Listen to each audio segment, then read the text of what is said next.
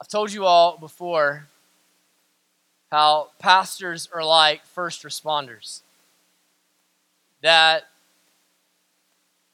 you have people in crisis and you have people that are in these moments of their lives and everything is just a wreck and everything is just wrong. And like sane people are running one way, but first responders are running at the towers that are coming down. And so pastors are kind of like that. Like sane people are running away from the wreckage. Sane people are running away from the mess, but pastors are kind of running at it. And so over the course of my ministry and over the course of my life, I've had what I consider really to be the privilege of running at the wreckage sometimes of people's lives and seeing people really at the rock bottom points of their lives and at the difficulty of their lives and kind of helping shepherd them with Christ. You know, Peter calls pastors the under shepherds of the great shepherd, and so helping shepherd them through the valley of the shadow of death, if you will. And what I've learned for people is that it's not a matter of if, it's a matter of when, that you will go through rock bottom moments in your life. You will go through rock bottom moments in your life. It's not a matter of if, it's a matter of when. And it's going to look different for all of you. And those of you that have some decades in your life, you know this already. Those of you that are a little bit younger, maybe you're naive like I was, and you think that you're going to maybe be spared and you're going to avoid it. But those of you that have maybe a couple of gray hairs that you're pulling out, or maybe you have a head full, I don't know, or maybe you don't have a head of anything, and you already know, and you know that rock bottom, mayhem, whatever, the Allstate commercial, like that's going to come in your life, and there's going to be some rock bottom moments in your life, and some of them are totally unavoidable. Some of them are circumstances. It comes and finds you. It's death. It's diagnosis. It's hardship, and you come to this place of despondency, and you just throw up your hands, and you don't know what you're going to do. Sometimes it's the result of sin in your life, isn't it? You come and you end up at a place and you think, I can't believe I did that. Sometimes you think, I can't believe that I would allow myself to have done fill in the blank. And you've brought calamity into your own life and you wonder, how in the world can I ever recover from whatever? But you know what the gospel tells us? Can I tell you what I've learned as a first responder in these instances? Those things do not define you. They don't.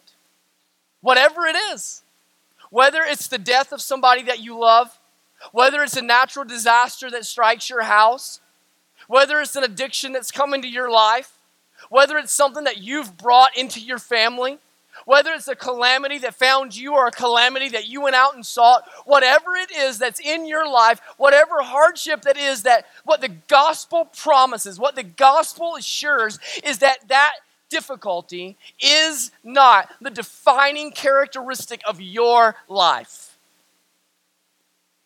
What defines you is how you respond to it. What defines you is how you respond to it. If it is a calamity that found you, it will reveal the character of your faith. It will reveal whether or not you trust God. It will reveal whether or not you will be able to rest in your church, and it will reveal whether or not you will be able to let go of all of the things that you're trying to control and all the things that you're trying to hold together and your self-sufficiency, and whether or not you will trust in the sufficiency of Christ and in the faithfulness of God and in the sufficiency of the promises of God. If it's sin that you went out and found, that you went out and did things that you thought unimaginable, the things that you thought that you weren't even capable of, it'll be about repentance, restoration, response. That's what will define you. That's what will define you, not the event. That's what the gospel assures. You know what we see in the life of Jesus today? What we see in the life of Jesus is something that is surprising to many people. What we see in the life of Jesus is weakness. Weakness.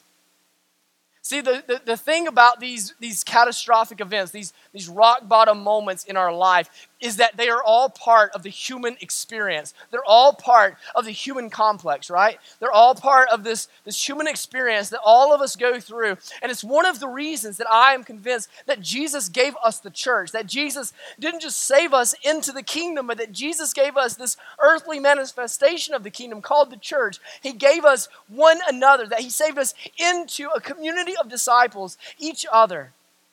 And what we're going to see this morning is that Jesus himself was so fully human that Jesus also took part in this human experience of weakness, this human experience of rock bottom. And we are going to see Jesus quite literally at his rock bottom moment in the human experience.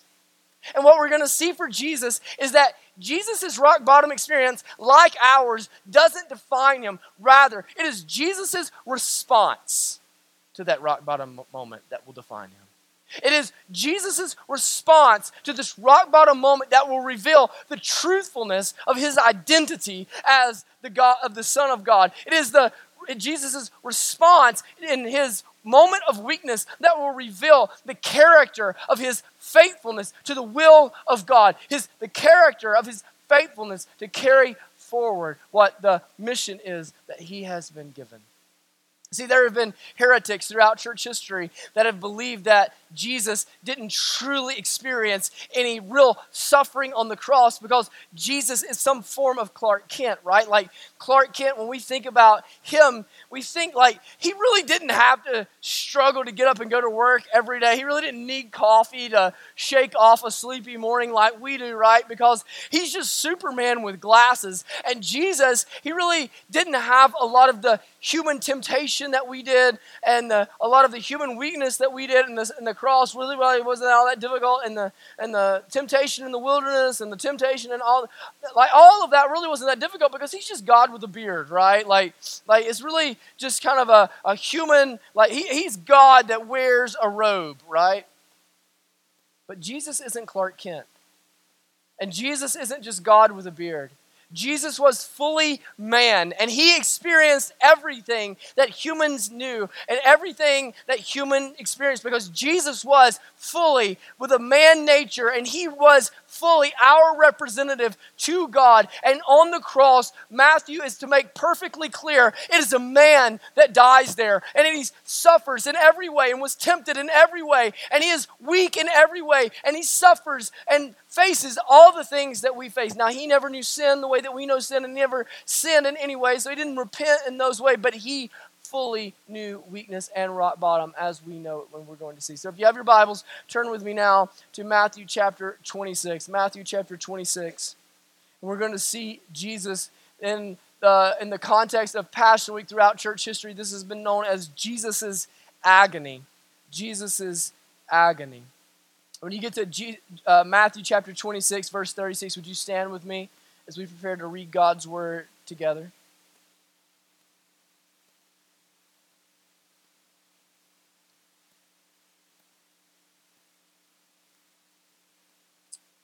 Matthew chapter 26, beginning in verse 36, God's word says, "Then Jesus went with them to a place called Gethsemane. And he said to his disciples, 'Sit here while I go over there and pray.' And taking with him Peter and the two sons of Zebedee, he began to be sorrowful and troubled. Then he said to them, 'My soul is very sorrowful, even to death. Remain here and watch with me.' And going a little farther, he fell on his face and prayed, saying, 'My Father, if it be possible, let this cup pass from me. Nevertheless, not as I will, but as you will.' And he came to the disciples and found them sleeping. And he said to Peter, 'So could you not watch with me 1 hour? Watch and pray that you may not enter into temptation. The spirit indeed is willing, but the flesh is weak.'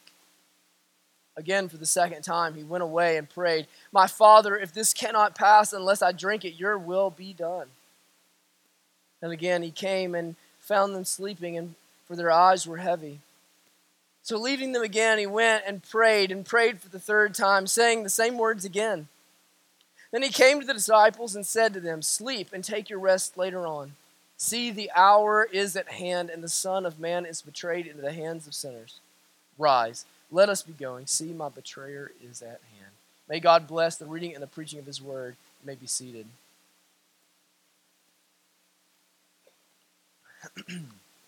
Within the Mount of Olives, there was a place that Jesus liked to use at respite that we now know as Gethsemane. Now, the word Gethsemane meant press, okay? So it's most likely that it was an olive press, a place that the olives would have been taken and they would have been pressed so that they could have made olive oil. And so there would have been walls that would have been built around it, and it would have been, and then there would have been a press there, like two stones where they could have rolled it, and they would have put the olives in there, and they would have pressed it and made the olive oil. And so it would have been a perfect place where Jesus, and John tells us that Jesus frequently went there, and so it would have been a perfect place where Jesus could have retreated and kind of gotten alone by himself and just prayed and read the scriptures and sought the Lord. And it's really a powerful picture when you stop and you think about it. Now, it's amazing when you really stop and think of the picture that Matthew is painting for us. Matthew is painting a picture of Jesus seeking out companionship. He says that as they go into Gethsemane, that Matthew, you got Judas that's already left the fold, right? Like Judas has already left the fold, and he's went to bring all of the tribunal to Jesus to go and deliver him over. And so you're left with 11, and he leaves 8 of the disciples at the gate, and he takes the 3 closest disciples to Jesus, and he takes them into the garden with him. And now, these are the same 3 that have went up onto the Mount of Transfiguration. If you'll remember, back to Matthew chapter 17, Peter, James, and John, the same 3 that have went up onto the Mount of Transfiguration. So these are the 3 best friends of Jesus, those that are the closest to him, those that are nearest to him in relationship and in proximity. So he's taken these 3 into the midst of the garden so that they can pray together, so that he can have companionship. And so you have Matthew here, and Matthew is really going to great lengths to undermine this ancient heresy that Jesus is something less than human, that he's like a cyborg God, like that looks like a human, but he's not really a human. He's really God that's kind of pretending to be a human. And so he's showing him to be fully human, that it's really a human that's going to die on the cross, not an imaginary human, not a God pretending to be human. And he's showing him to be a human by showing that he has a need for companionship, by showing that he has a need to have friends there with him, that by having these 3 companions of his here in his lowest moment on the night before he is to be crucified, the night that he is to be betrayed by one of his own disciples. Now, I think there's a lot for us to be learned, and we could do a 3 or 4 week preaching series just on this one text. But there's a lot for us to learn just by Jesus taking Peter, James, and John with him into the garden to pray. Now, what I want to focus on, though, is the nature of discipleship here by looking at Peter, James, and John going with Jesus. Because what we see here, and we're going to be relentless, continue to be relentless on our preaching of discipleship, what we see here is that the nature of a discipleship relationship is to be a two-way street. It's to be a two-way street. It's to be a mutually beneficial relationship. It's to be a mutually beneficial relationship. That is, that you have Jesus, who is obviously the more spiritually mature, right? Yet you have Jesus, who obviously more fully manifests the fruit of the Spirit. You have Jesus, who obviously has richer worship, has better quiet times, knows the Scriptures more fully than the other 3. But Paul has told us in 1 Corinthians chapter 12 that there's nobody in the body of Christ that can look to anybody else in the body of Christ and say, I don't need you. And that means that even those that are more spiritually mature can't look to those that are less spiritually mature and say, I have no need of you. That means that those that are in discipleship relationships that the disciple maker should look at his disciples or her disciples and say, I need you in my life. So let's look at this and let's unpack this a little bit. So first off, in this mutually beneficial relationship, there's the apparent one, right?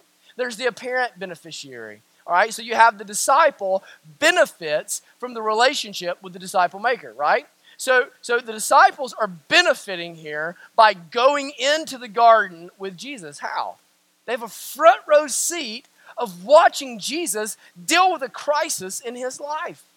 They have a front row seat of watching Jesus in his most desperate moment, seeking the Father and watching Jesus as he figures out how it is, or as he seeks the Father and copes with this incredible pressure and this incredible stressor in his life. That's what discipleship is. That's what discipleship is. See, discipleship is not book club. Discipleship is not book club.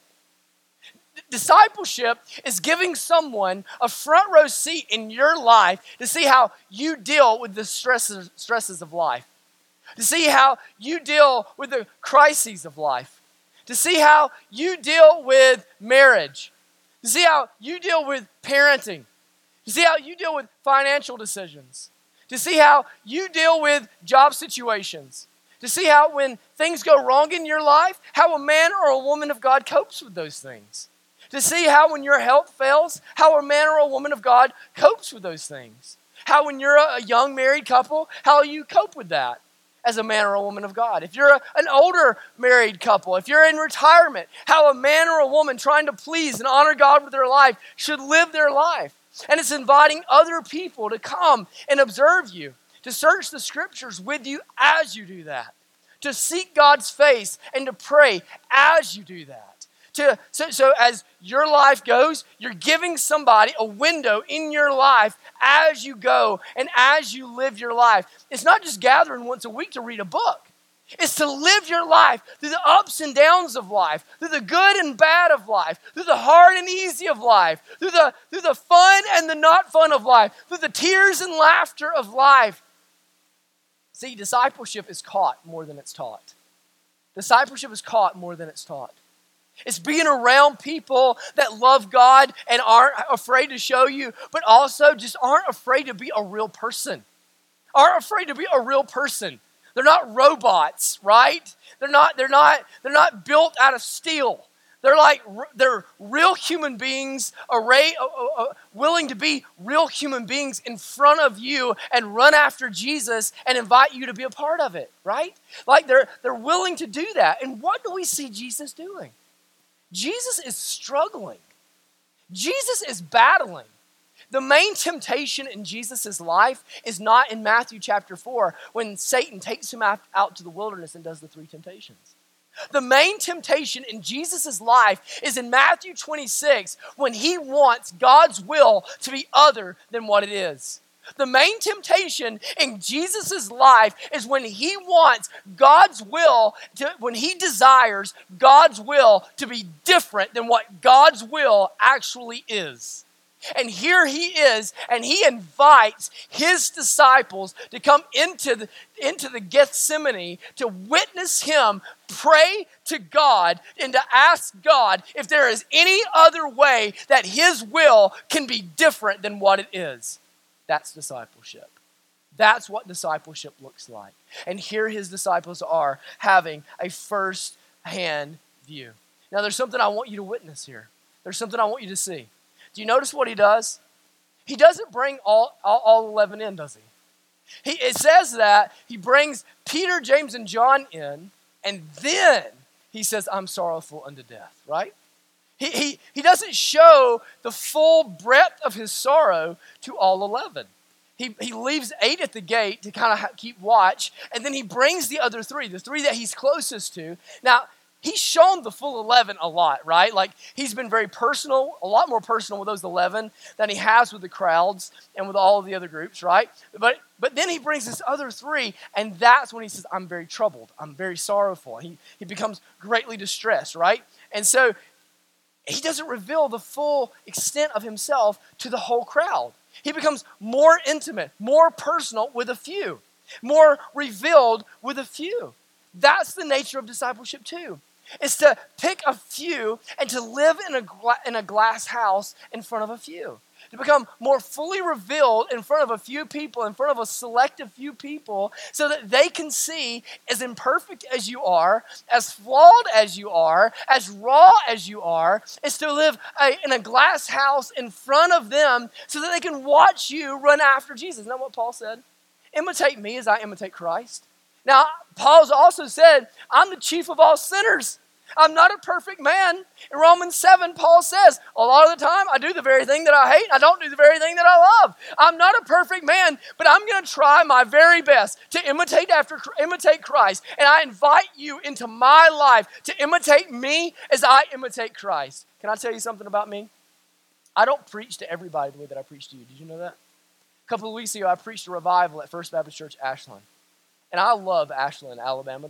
It was Megan's home church. I preached a 4-night revival. But I don't preach to them like I preach to you. You know why? I don't love them the same way. I love them, but I don't love them as much. I love y'all more. And when I'm with y'all, I bear my heart a lot more. I let y'all into my life because I've committed to live my life before Iron City Baptist Church. Now, that may not be very comforting to y'all, and that may not be very good news. But I have promised my life and committed my life to Iron City Baptist Church. And some days you have me on a high, and some days you have me on a low, and some days you got me just in the middle somewhere. But man, before you, I'm just a lot more open, and I'm a lot more raw, and I'm a lot more unhinged. I'm just me when I'm with you, right? But when I'm with my D group, I'm a lot more open. I'm a lot more open. When I was with James and Andrew and Daniel and Chris and Keith and when I'm with those guys, man, those it was like I'd say something sometimes to those guys. They'd be like, "Is that our preacher talking?" I don't know about that guy.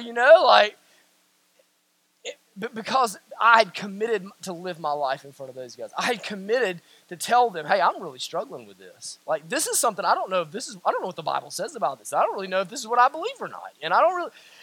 And sometimes that's grappling with stuff in front of people, and I would confess sin to them, and you start hearing your pastor in the Bible Belt start confessing sin to you. That's weird, right? And that's a unique experience. But you know what? I wasn't fully open with them either. Not like I am with the elders. I'm a lot more open with the elders than I am with them. I confess things to and I'm a lot more up and down with the elders than I was with our D group. I'm even more transparent with them because I have an even different discipleship relationship with our elders than I did with my D group, because I have a greater responsibility with them and an even deeper level of intimacy. And you know what? Even beyond them, with our staff, I'm even more open and transparent with, man, sometimes I call Andrew and John and I'm just like crying like a baby, and I'm like, they're trying to put me back together. And then with Megan, none of y'all want to be in her position. None of y'all want to be in her position, because I have the greatest responsibility to disciple her and Gracie, Kate, and Sarah, right? And so it's living in a glass house. That's what discipleship is. It's running after Jesus in a glass house and saying, "Come, be a part of my life and catch Jesus from me." Let's read the scriptures together, but it's not book club, y'all. It's not book club. It's running after Jesus and loving Jesus and inviting people to be a part of your lives. We need fewer book clubs and more glass houses, life-on-life discipleship like what Jesus had. But this is a two-way street, right? I don't even think what I just said is primary in the picture. I don't even think that's primary in the text. I think it's secondary. I think what's primary in the text and what's so beautifully powerful in the text is that Jesus is going to his disciples for strength. Jesus is going to his disciples for strength, and they fail. They fail at it. 3 times he goes to them and they're asleep. They fell at it. But here's Jesus, the Son of God. The Son of God. Nobody has walked more intimately with the Father than Jesus Christ. And yet, here is Jesus going to his very own disciples, and he is asking them, "I am greatly troubled. I am greatly distressed. I need a friend. I need a friend. I need a friend to pray for me. I need a friend to encourage me. I need a friend to lift me up. I need my disciples to come through for me. I need my disciples to have my back right here. Think about that. You know how we think of Jesus and his disciples? We think about Jesus and his disciples as being a host and 12 parasites, don't we? We think about Jesus and his disciples as being a host and 12 parasites. You know how Jesus thought about his disciples? 13 friends. 13 friends. Now certainly Jesus is the source of grace. And certainly Jesus is the source of wisdom. And certainly Jesus is the source and provision of salvation among those disciples. But when Jesus was low, and when Jesus was beaten down, and when Jesus was at the rock bottom moment of his human life, Jesus went to his friends, his disciples. And he said, I need benefit from you. I need benefit from you. I need friendship. I need your prayers. I need your love. I need your encouragement. I need you to go before the Father on my behalf. I need you just with me in the garden. I need you close to me. I need you right beside me. I need you to hold me up right now. You see, the disciple-making relationship is not one of just pouring out. It's one of being filled up too.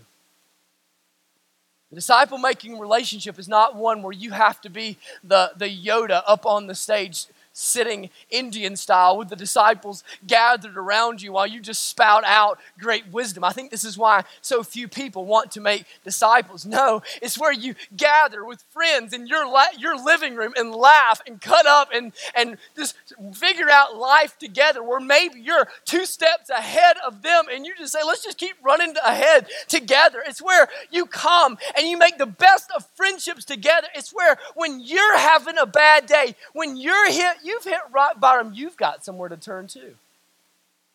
Can I tell you, I wouldn't have survived the last 2 or 3 years if it weren't for my disciples. I wouldn't have. Now, I don't often think of them as my disciples. It even feels strange just to say it that way right now. But John Blanton would tell you that I've discipled him, and I wouldn't have survived if it weren't for him holding me up. Andrew would tell you that I've had some role in his discipleship, and I wouldn't have survived if it weren't for him holding me up. Daniel and James and Chris and I'm telling y'all, before God as my account, these men that would tell you that I have had a role in their discipleship, they have held me together. They have held me together. You know what you need in your life? Friends. Friends. We don't need book clubs. We need friends. We need friends. You know what Jesus had at the end of his 3-year ministry? Friends. He had friends. Friends that he could call into the middle of this garden on his most agonizing night, on his lowest moment. Now they failed. They failed. But he had people. He had people. He had people that he could go and that were there with him. They went to sleep. They went to sleep. They were like Andrew in a sermon, but they were there. They were there.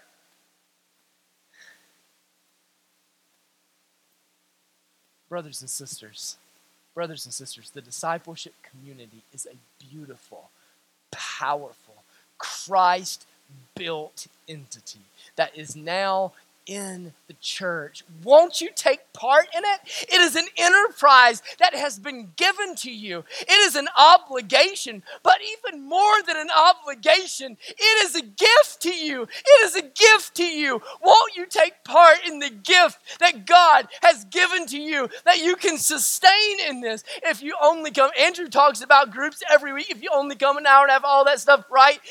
What you're understanding, if you only come an hour and a half, you're missing out on the gift of God to you. On the gift of God to you. What we see here, what's amazing and important for us to recognize is the scope of the prayer that Jesus prays, right? Jesus begins to pray as he goes, and he goes past where he's put his disciples, and he's under such distress that he just collapses where he's at, right? He's under such distress that he collapses literally on his face under the weight of the burden that he has. And he collapses on his face and he begins to cry out. Some of the other accounts use the Aramaic Abba, this really intimate term, like Dad, Father. There's all of these echoes of the way that he taught his disciples to pray back in Matthew chapter 6 in the Lord's Prayer. Like Heavenly Father, my Father, will you listen to me? Are you there? Are you there? Listen, Father. The word he uses here, troubled, means to be despondent. It means to be almost at the point where there's no hope left. Luke tells us in Luke 22 that he's under such emotional and physical strain that he has a condition called hematidrosis, which means the capillaries in his face burst and blood begins to seep out of the pores in his skin, and he literally begins to sweat blood. He begins to pray, can this cup pass from me? If it is possible, let this cup pass from me. So we have to ask, what is it that has Jesus so rattled? What is it that has Jesus so despondent? It's at the cross. Many people look at this passage and they think that what it is that has Jesus under such distress is that the very next day, Jesus will be tried and Pilate will wash his hands and the crowd will declare, crucify him, crucify him, crucify him. And Jesus will be nailed to the cross and he will experience that Roman crucifixion, which was so agonizing that they invented a word because it was too painful for any of their vocabulary. The word excruciating, which literally means of the cross. I don't think that's it at all. You see, if it was the pain of the cross that caused Jesus to be so despondent, it would mean that he was less courageous, had less valor than many of his own followers. See, up until this point, what we've seen even in the days and the hours before this, Jesus has seemed unflappable, hasn't he? I mean, he's talked about this coming day as though it is matter of fact. He's known that this is coming. He's been coaching up his disciples. He's talked about their mission. He's prepared them for their own denial, their own abandonment. He's prepared them for the days he's even talked about his Father's mission. He's talked about his Father's glory. He's talked about his own return. He's told them that they must persevere until the end so that they might be saved. He's told them that brother is going to turn against brother and father against son and son against father and parent against child and child against parent. He's told them all of these things. None of these things are surprises to him. He's told them the exact methodology of his execution. In fact, Peter, he will be crucified himself upside down, praying and praising God as it is done. Paul is executed, and as Paul is executed, he tells his protege Timothy that you are to rejoice in sharing in the sufferings of the Lord. James the just is pushed from the pinnacle of the temple, and as he is pushed from the pinnacle of the temple, he falls and he's not killed. His legs are broken, and he gets up on these broken legs, and he begins to pray for his executioners. And they club him to death as he is praying and praising God. Praying for their well-being, nonetheless. Stephen, we read the first Christian martyr. He's stoned to death. He's thrown in this pit, and rocks are being hurled at his face until he is to die. And what does he do? He looks up to heaven, and there is Jesus honored by Stephen's martyrdom, and he stands at the right hand of the Father, and he begins to praise God and pray for his executioners until his face is ultimately caved in. We read of men like Bonhoeffer who walks gallantly to the gallows without the slightest bit of a trembling hand until he is hanged for the Lord Jesus. Men who pray that the king would relent and allow the spread of the Bible in the native tongue and burned at the stake without showing fear. And we are to believe that Jesus Jesus, the one who gave them that same spirit by which they lived in courage. Jesus, the one whose name they do all of these valorous acts, that he is the one that is so shaken. No, it won't stand. It won't stand that it is the suffering that is to cause Jesus such consternation, such fear. I think the reason that Jesus is so distressed, the reason that Jesus is here found with such despondency is found in what he prays, the cup. The cup. You see, remember the context. Matthew is writing to a Jewish audience, and writing to a Jewish audience, they have a lot of Old Testament context, right? And so they understand exactly what is meant by the cup. And the cup was the wrath of God. It is used in Isaiah. It is used in Ezekiel. It is used throughout the Psalms by a number of the prophets to talk about the wrath of God. The wrath of God that is going to be drank and poured out to the dregs, it says. The wrath of God that has been stored up by God against all of mankind for all of mankind's sin. And yet on the cross, what Christ knows and what Christ cries out in his dereliction as he says, my God, why have you forsaken me? What he knows is on the cross, the unmitigated wrath of God will be poured out and directed upon him solely in that moment. I wrote it like this.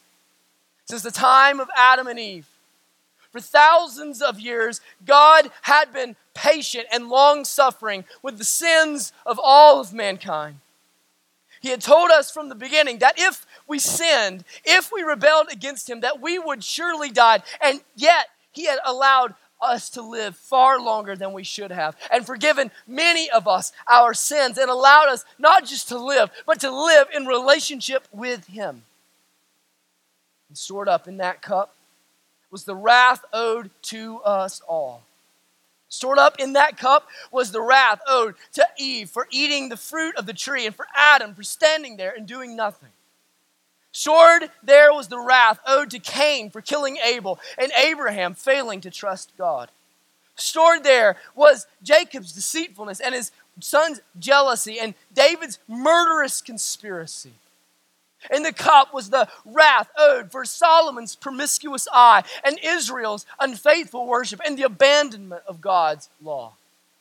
Stored in that cup was the wrath that was owed for the temple's thievery and the Pharisees' hypocrisy and Israel's murder of the Son of God. But stored in that cup wasn't just the wrath stored up for the sins past and present. But stored up in that cup was the sins of all eternity future.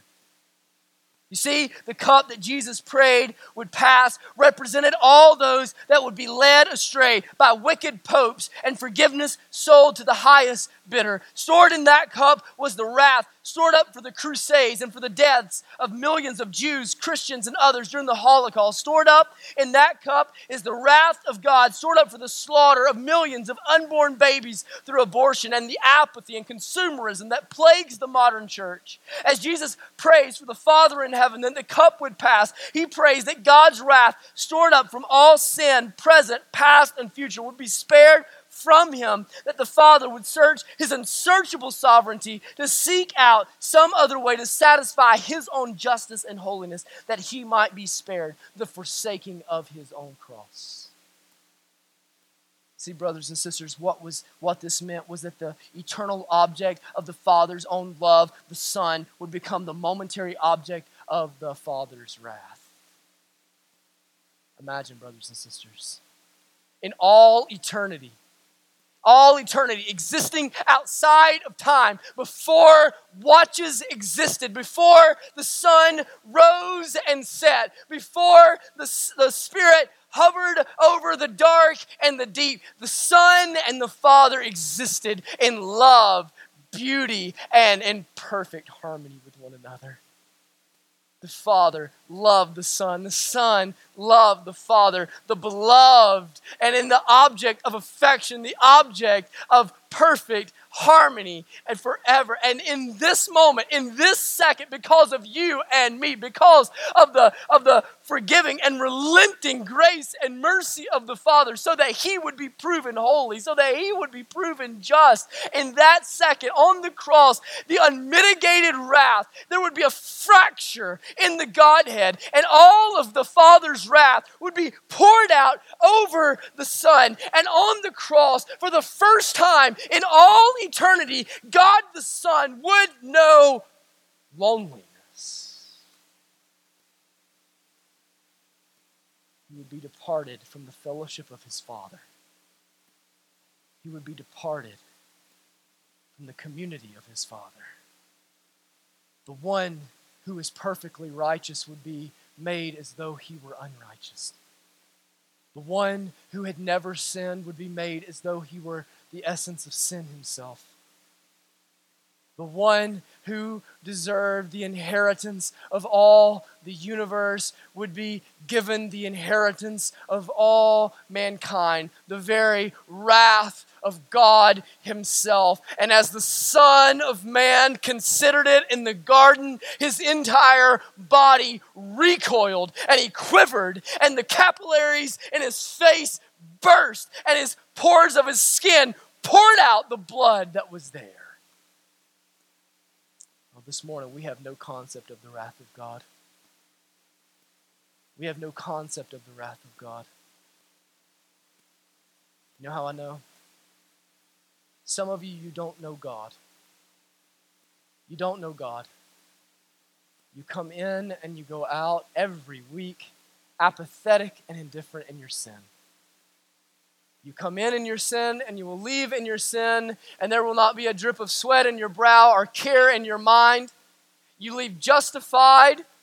You believe that religion is all contrived. You believe yourself to be perfectly justified. You hear of the wrath of God and you are indifferent nonetheless.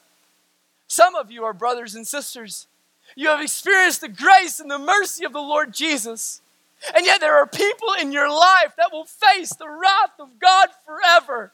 And you do not care. You are indifferent. You do not weep. You do not pray. It does not bother you. Your children know more of the Kardashians than they do the Lord Jesus, and you do not screech. And the Lord Jesus faces on the eve that he is to know the wrath of God, and the capillaries in his face burst. We do not know of the wrath of God. Oh, brothers and sisters, we are clueless. We are clueless. This moment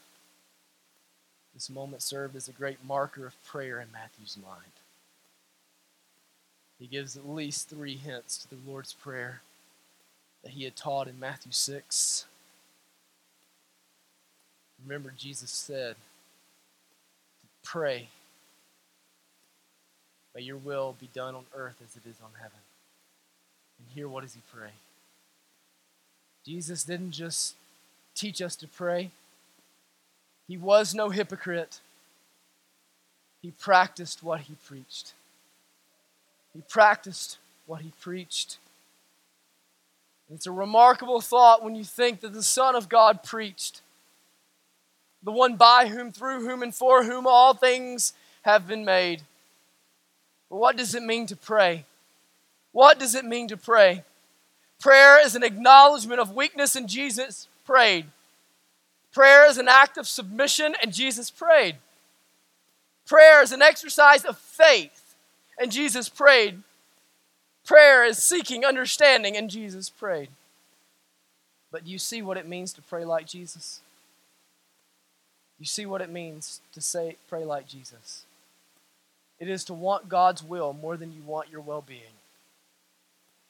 It is to want God's will more than you want your well-being, because God's will is what is best for you. It is to want God's glory more than what you most desire, because what you really most desire is God's glory. Can I ask you, do you pray like Jesus? These are not nursery rhyme prayers. This is not God is good, God is great, now I lay me down to sleep. These are the prayers that will change a generation. These are the prayers that will change a church. These are the prayers that will launch a family to the mission field. These are the prayers that will change your life. These are the prayers that are terrifying. See, Gethsemane moments are coming in your life. Gethsemane moments are coming in your life. Moments in which you are distressed and sorrowful unto death. Moments in which you are scared and depressed. Moments in which you aren't sure if you want what you want or if you want what God wants. Moments in which you want health and God has for you illness. Moments in which you want wealth and God has for you poverty. Moments in which you want to stay and God moves you. Moments in which you want a child and God leaves you barren. Moments in which you want home, but God has for you Asia or Africa or South America.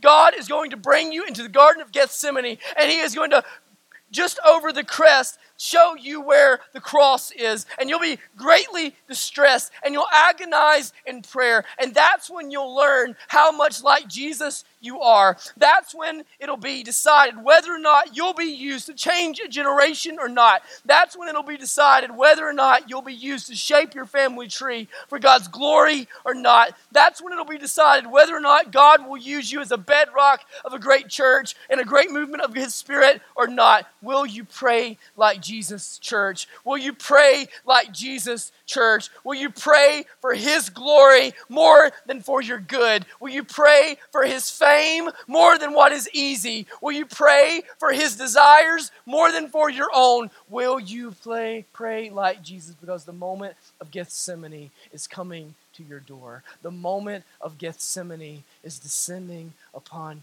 your house. Will you be like Christ? Let's pray.